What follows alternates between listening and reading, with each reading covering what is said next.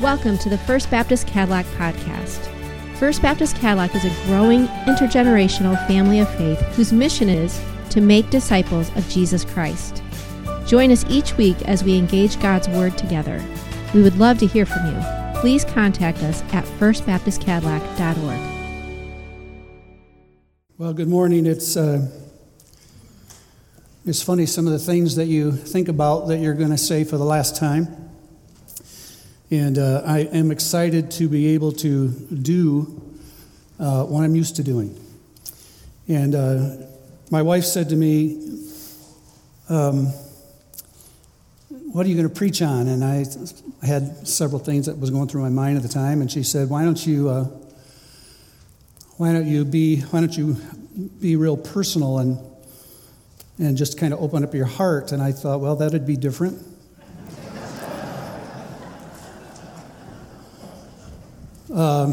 So I chose not to do that.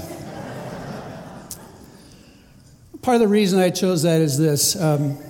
Tonight, and I love to see you back here tonight and be able to talk with as many of you as I can, but this is the Lord's Day.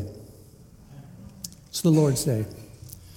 And I don't think we're here this morning to honor a man. I think we're here to worship Christ and to honor his word. So honestly, as I thought about today, I didn't want to do anything different than I normally do, which is just simply open up the Word of God, which has been so special, and just share it with you. Tonight, we can have all the sentimentalities and all those other things that make life so uncomfortable for me.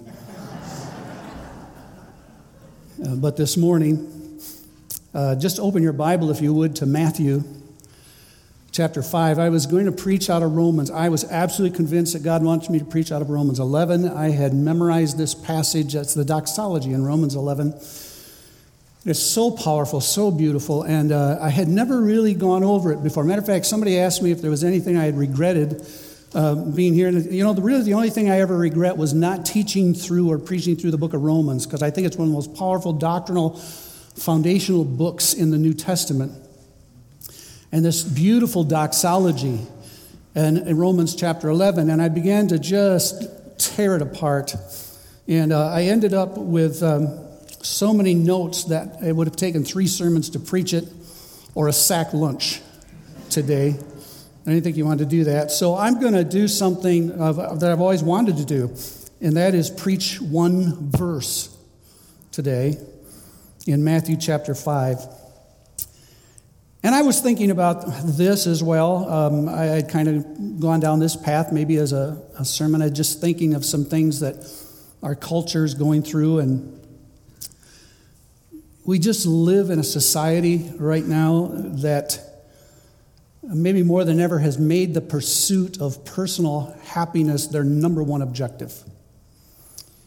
People are leaving jobs because they're not happy. They're leaving marriages because they're not happy. They're leaving families because they're not happy. They leave communities and churches because they're not happy. You name it, they leave it. And all for this quest of personal happiness. And it doesn't bother me so much that the world does that. I expect the world to do wrong things. What bothers me is when I see professing Christians who have gotten caught up in that same kind of quest, that same kind of pursuit, almost to the same extent as the world, so that there really is absolutely no limit to what a person who calls themselves a child of God will do to find happiness. I believe that Jesus gave to us a description of and a prescription for happiness. And it's in Matthew chapter 5. We call them the Beatitudes. And a number of years ago, I preached through the Beatitudes.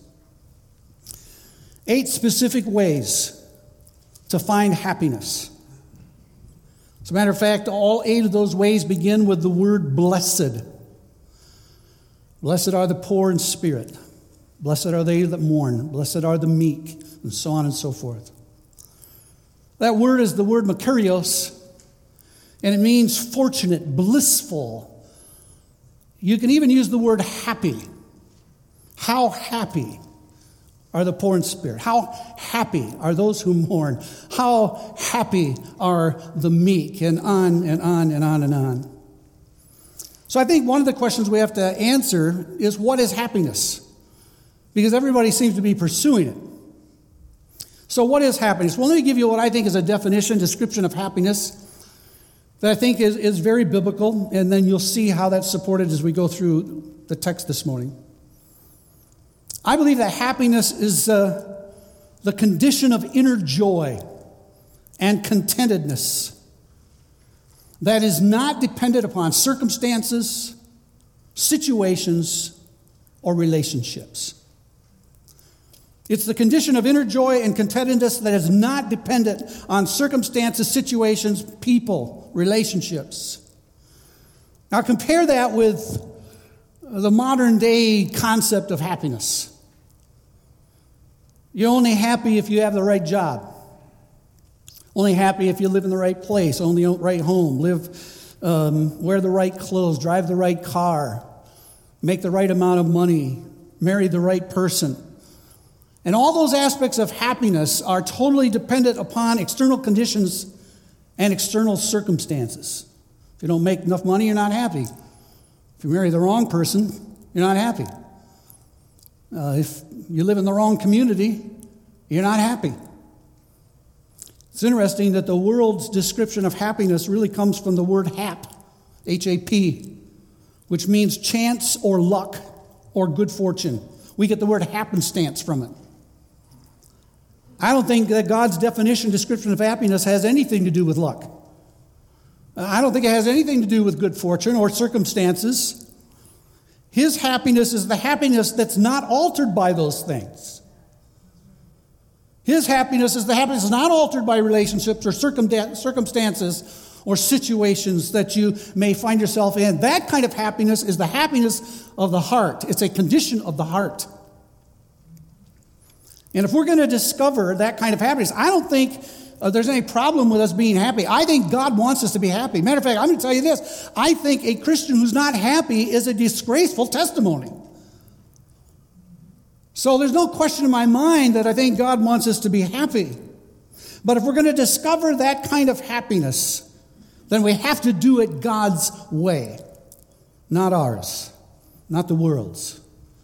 Matter of fact, the thought behind that comes out of Isaiah chapter 55, verses 8 through 9, where God says this, "My thoughts are not your thoughts.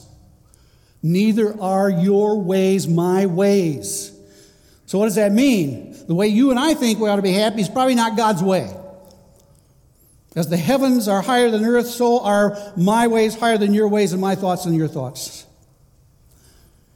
And the standards of genuine happiness that Jesus gives in the Beatitudes, Matthew 5, 1 through 11, is not only the exact opposite in concept and procedure to what the world believes and what our society believes, but sometimes it's the exact opposite to our own way of thinking as believers, unfortunately. So this morning I want to look at that. Now, I'm not going to look at all 8 Beatitudes, so you can wipe that fearful look off from your brow. I'm actually going to slide down to verse 6, which is my favorite beatitude, and since it's my last Sunday, I thought I could preach. I loved it. Pastor Chad said, well, you don't have to preach Revelation. That was good, because I think I was scheduled to do the bowl judgments. And but then I got thinking about it, and he said, you can preach whatever you want to, and I thought, well, okay, that sounds good, but there's over 31,000 verses in the Bible, which made the task a little harder. So I kind of settled on this one, Matthew 5, 6. Blessed, or how happy are those who hunger and thirst for righteousness, for they shall be satisfied. Let me give you 4 truths about this particular beatitude that Jesus wants us to see. First of all, I want you to notice the passion in this beatitude. The passion in this beatitude. Immediately when we read that verse, we struggle, I think, with identifying and understanding this beatitude, because I don't think probably most of us in here understand what Jesus is talking about when he talks about hunger and thirst. I just don't think we understand it. We live in a land of plenty. You can turn on any tap and you can get water. You can go to your refrigerator and most generally there's food. You can drive through any drive-through and pick up a sandwich. You can satisfy hunger and thirst immediately. I don't think we have any idea what he's talking about here. The people in Jesus' day would have been able to relate to what he was saying physically. William Barclay, in his commentary on Matthew, said this: a working man in Palestine ate meat only once a week. Man, am I glad I didn't live in that time.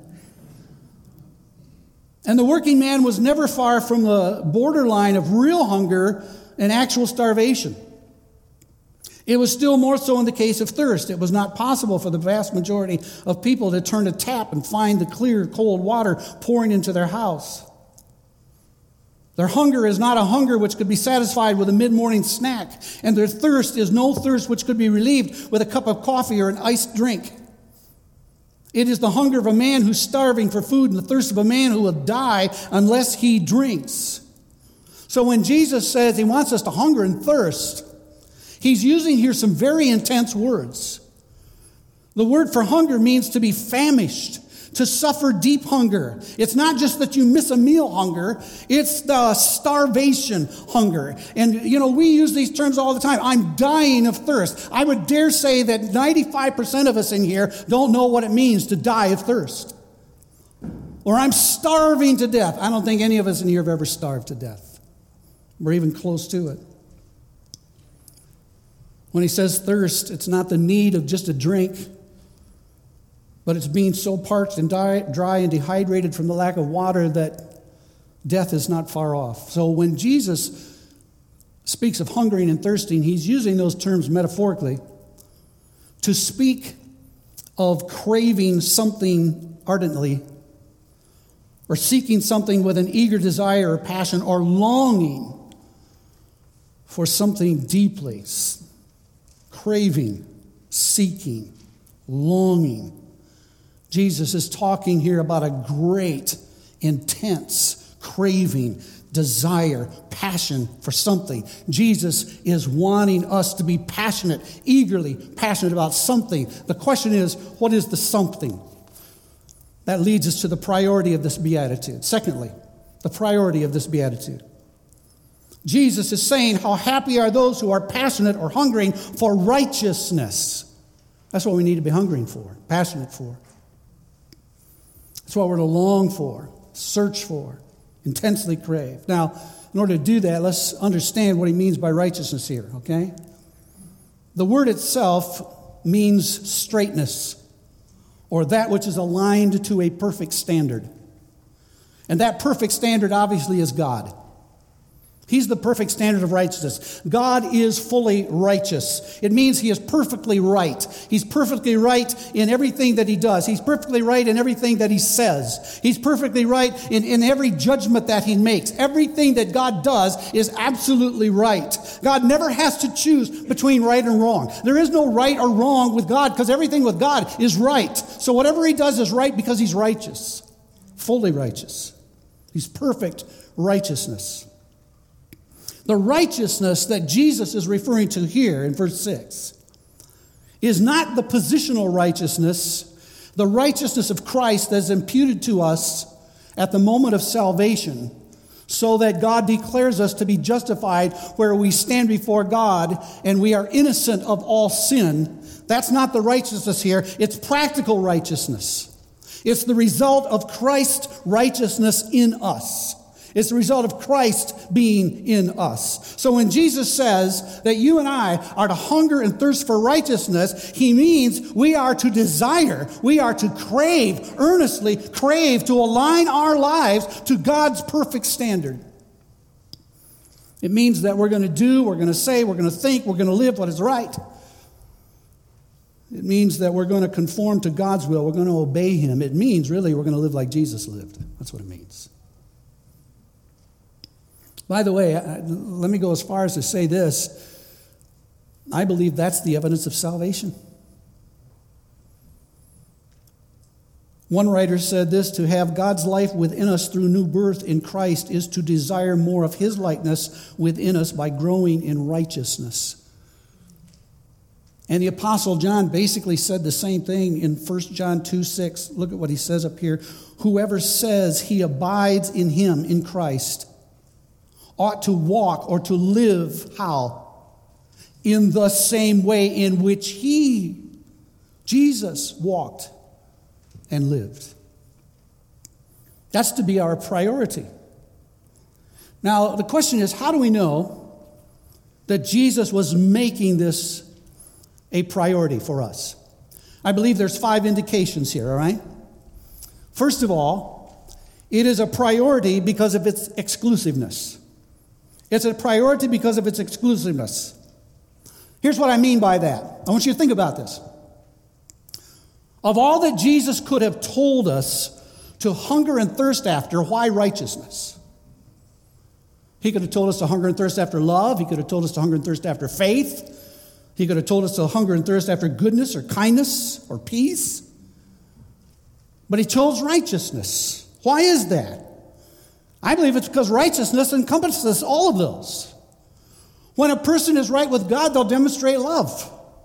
When a person is right with God and walking right with God, they'll demonstrate goodness and kindness. There'll be peace in their life. There'll be faith. You'll be doing and living what is right because you have been walking after righteousness, craving righteousness. So it's a priority, first of all, because of its exclusiveness. Secondly, it's a priority because of its distinctiveness.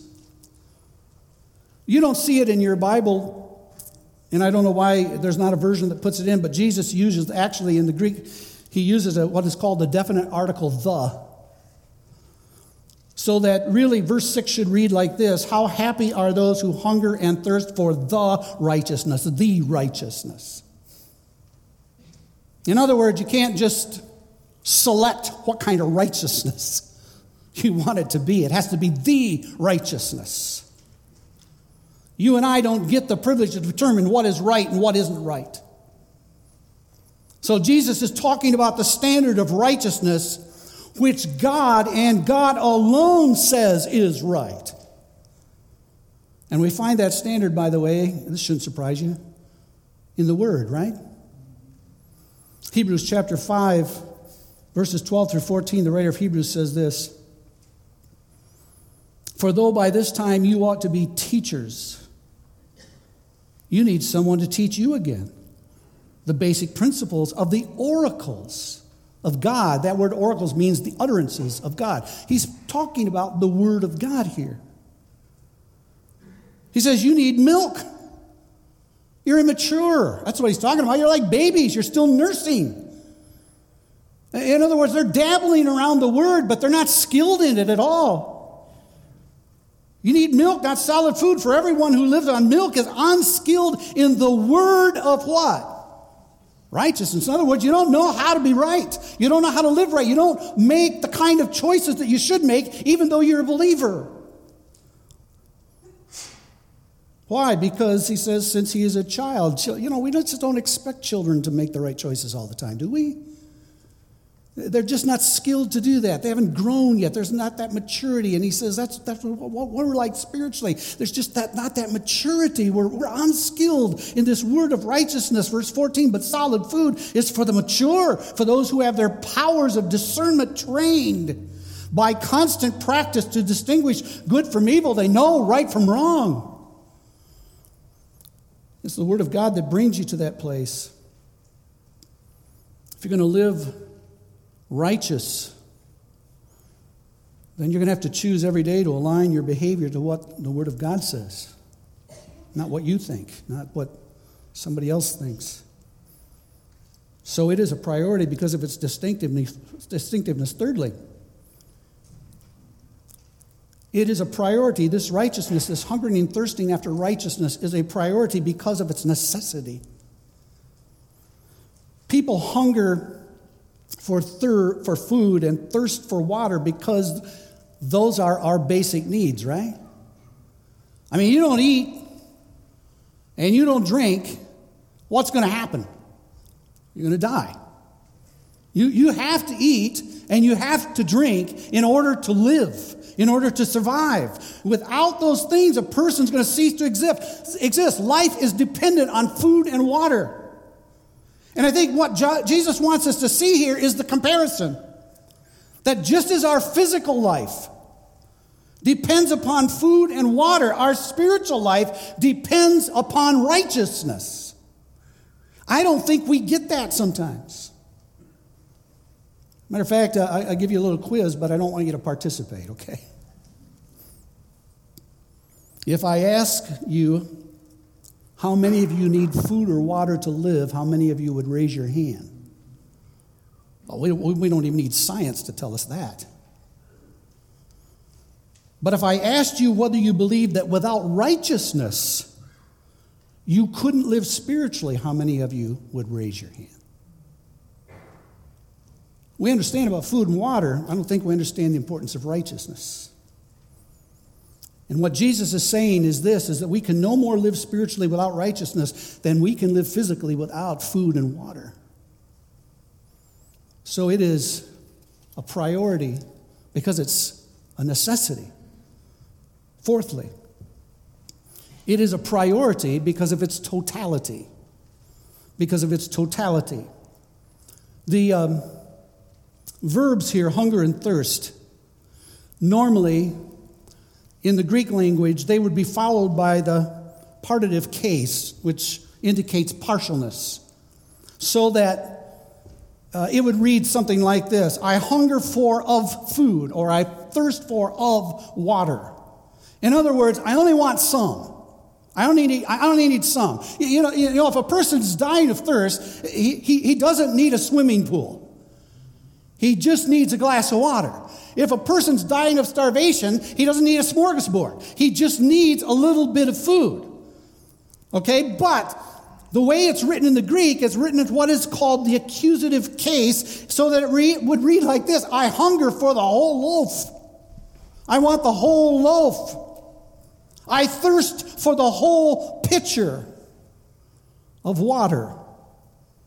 In other words, that's how much we crave righteousness. In other words, what Jesus is saying is this: the person who hungers and thirsts after righteousness doesn't want to do just some things right, doesn't want to do just a few things right. He wants to live completely right. That's his desire, his craving. I'm not saying we're going to get that. I'm not saying we're going to do this perfectly. I'm talking about desire, craving. The person who is hungry to the point of starvation, thirsty to the point of death, longs only for that which satisfied their hunger and their thirst. That's all they can think about. It's all they desire. You don't find a starving person saying, I want some food, but I'd like some new clothes too. You don't find a person who's dying of thirst saying, well, I'd like some water, but throw in a new car. All they want is what they need to give them life. That's all they're interested in. That's all they want. Now let me submit something to you. It may sound a little harsh, but I just ask you to weigh it out yourself. I wonder if the reason that we don't seek righteousness above all else is that we're not hungry and thirsty for it. And the reason that we're not hungry and thirsty for it is that we don't believe it's all that we need. But according to Jesus, it is. So, hungering and thirsting after righteousness is a priority because it's inclusive, because it's distinct, because it's necessary, because it's total. And then lastly, it's a priority because it is continuous. The verbs hunger and thirst are in a present continuous tense, which simply means we're to keep on hungering and we're to keep on thirsting for righteousness. We're to never come to the place where we're satisfied. We're never to come to the place where we stop longing and we stop searching and we stop craving for righteousness. So we've seen the passion. We've seen the priority. Now, thirdly, let's look at the promise from this beatitude, the promise from it. Here's the promise. I love this. This is a verse with a promise. Has a condition. Blessed are those who hunger and thirst for righteousness, for they, here's the promise, they shall be what? Satisfied. Interesting word, satisfied. It's a farmer's word. It's used to describe the feeding of an animal till they can't eat anymore. They're just full. And Jesus is saying that those who hunger and thirst for what is right will be fully and completely satisfied. Now you say, satisfied with what? Because I think we have to identify that.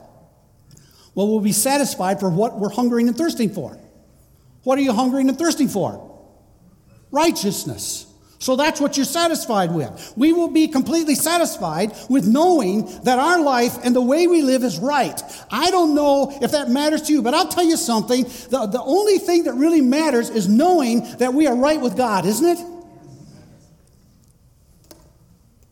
I don't think there's any greater satisfaction. That knowing our life is right, that the decisions we're making are right, that the choices we're making are right, that the things we're saying are right, that we're living in a way that God is pleased with. And we're not living in a way to please Him so that He'll accept us because He's already accepted us in Christ, right? But because He's accepted us in Christ, we want to please Him. That's what Paul said in Colossians chapter 1. He was praying for the Colossian believers, and his prayer was this, that they would walk in a manner worthy of the Lord, fully pleasing to Him. Fully pleasing to Him. Does that matter? Does it matter to you if God is fully pleased with you? I think this also means that we will be completely content in life. Completely content in life.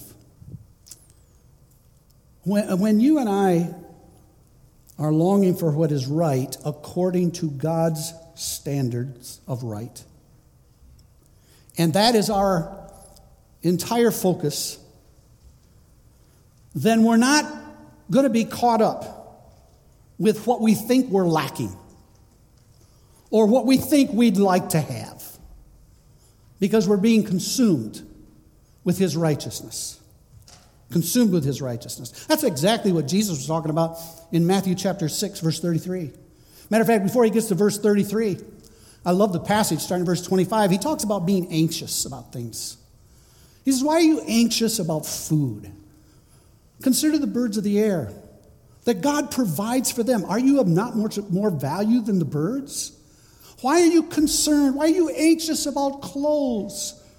Look at the lilies of the field, how they grow. They don't toil or spin, and God clothes them. If God so clothes the grass of the field, which today is and tomorrow is thrown in the oven, will He not much more clothe you? What are you concerned about all these other things for? And then he gets to verse 33, and he says, but seek first the kingdom of God and His what? Righteousness. And guess what? All those other things will be added onto you.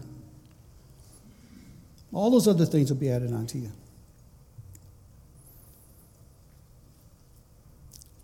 Notice the pronoun in this promise, they. If you have your Bible open, circle that. They shall be satisfied. Shall be satisfied. It's the Greek word autos, A-U-T-O-S. And it's very important. It means that they and only they who hunger for what is right will be the ones who are satisfied. Isn't that interesting? Very strong word. They and only they who hunger and thirst after righteousness will be the ones who are satisfied. That means everybody who is lost will not be satisfied. That means believers who do not hunger and thirst after righteousness will not find full satisfaction in their life. This is what Jesus is talking about. I think it's why we find the church, so many professing Christians, like the world, chasing all these things, hoping that they'll bring some kind of satisfaction because they're not believing what Jesus said, I will be the satisfaction. When you seek and pursue righteousness, I will give you satisfaction like you've never had before. Your satisfaction won't be dependent upon a spouse. Your satisfaction won't be dependent upon children or upon parents. It won't be dependent upon a job or how much money you make or how much money you don't make. It'll be dependent totally upon the righteousness that you crave in your life becoming more like Christ. I think to try and find happiness and satisfaction any other way, it just won't work. It's only through the pursuit of righteousness. That's what Jesus is saying. By the way, this verse is a very interesting verse. It's what I call an antithetical verse, which simply means that you can turn the verse around. It really says the same thing. What he says here is, blessed are those who hunger and thirst for righteousness, for they shall be satisfied. Well, you can turn it around that if you don't hunger and thirst for righteousness, you will not be satisfied. Right? One last thing. Let's look at the paradox in this beatitude, the paradox. Martin Lloyd-Jones, in his fantastic work on the Sermon on the Mount, says this: the Christian is one who at one and the same time is hungering and thirsting and yet is filled. And the more he is filled, the more he hungers and thirsts. That's the paradox. In other words, what Jesus is saying here is this: the more that you long and earnestly search for what is right, the more you will be satisfied. But the more that you are satisfied, the more you will continue to long for and search for what is right. And the more that you long for and search for what is right, the more you'll be satisfied. And the more you'll be satisfied. Do you get the point? In other words, you're filled, but there's still more room. You're satisfied, but there's still more satisfaction. I love cherry pie. I love cherry pie. It's my favorite pie. I can eat cherry pie and I can become full. But if my wife says, you want another piece? Yes. It's probably a crude definition or a crude example. In other words, there's always a desire for more. There's always a desire for more, but there's always satisfaction that comes from that. So let me ask you a question this morning.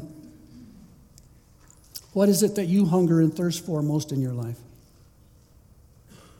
What do you desire more than anything else? What is your goal? What is your aim? What is your pursuit? What is your passion? Is it God and His righteousness, or is it your own concept of happiness and satisfaction? I believe if it's anything other than righteousness, you will not only not find satisfaction in your life, you will forfeit the happiness God intended you to have. Now you may be saying, well, how can I know whether I hunger and thirst for righteousness? Well, let me suggest some things. I think you will know that you are hungering and thirsting for righteousness when you are not satisfied with your present spiritual condition. When you're not satisfied with your present spiritual condition. This is the only time, I think, as a Christian, we can be discontent. I call it holy discontent. In other words, we never can have that mindset that we've arrived spiritually and we've got no place else to go. We're just waiting for the train to take us to glory. We are ever learning and coming to the knowledge of the truth. Always. So you will know that you're hungering and thirsting for righteousness when you're not satisfied with your present spiritual condition. I want more. I want more of Christ. I want more of the Word. I want more of truth. I want more of righteousness. Secondly, you will know that you are hungering and thirsting for righteousness when you are continually desiring to know God better than you did yesterday. When you are continually desiring to know God better than you did yesterday. Do you even think about that?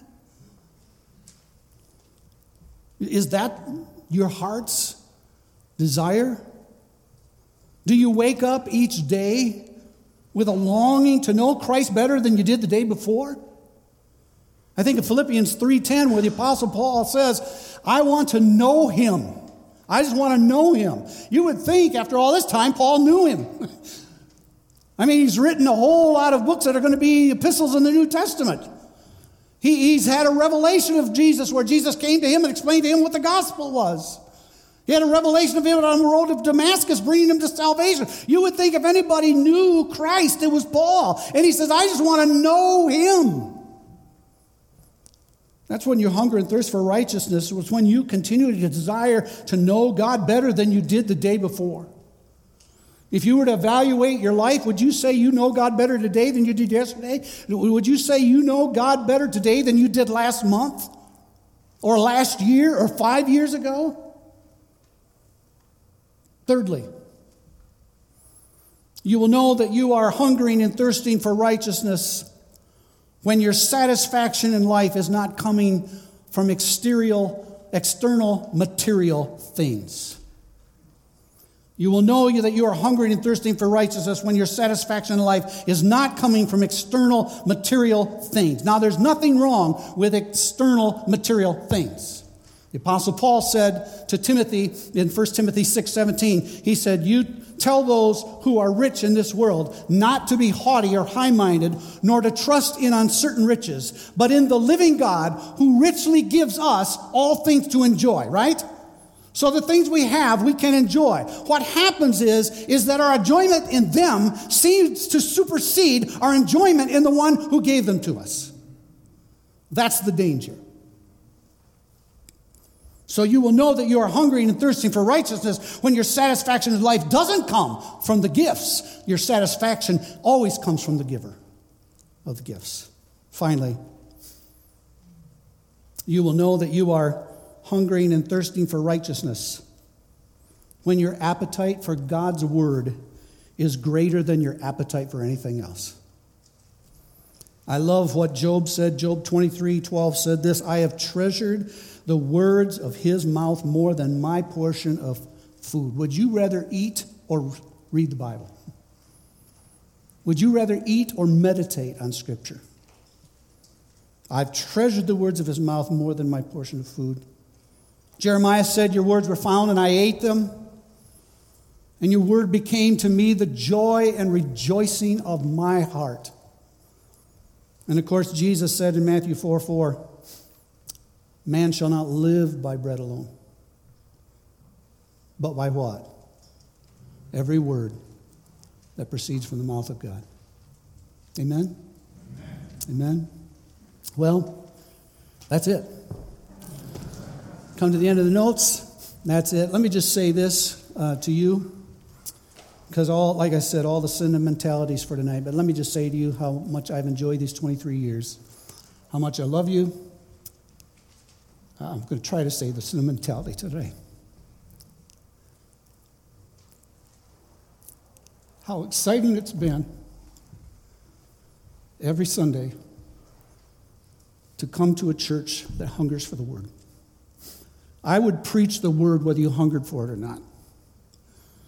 But what a great delight it is when you know people want it, when they want it.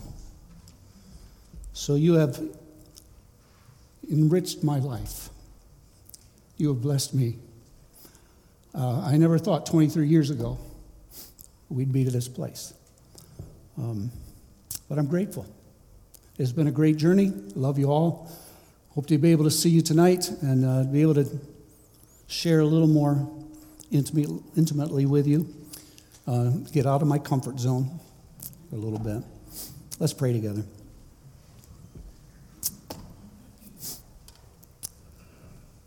Father, thank you so much for your word. Your word, man, it's a lamp to our feet. It's a light to our path. We hide it in our hearts so that we will not sin against you. We need it to dwell in us richly in all wisdom. It is that which continues to save our soul. I thank you, Father, for the privilege of being able to open it, to understand it, to teach it. But I also thank you for the privilege of being able to teach it to a congregation that you've entrusted me with that wants to receive it.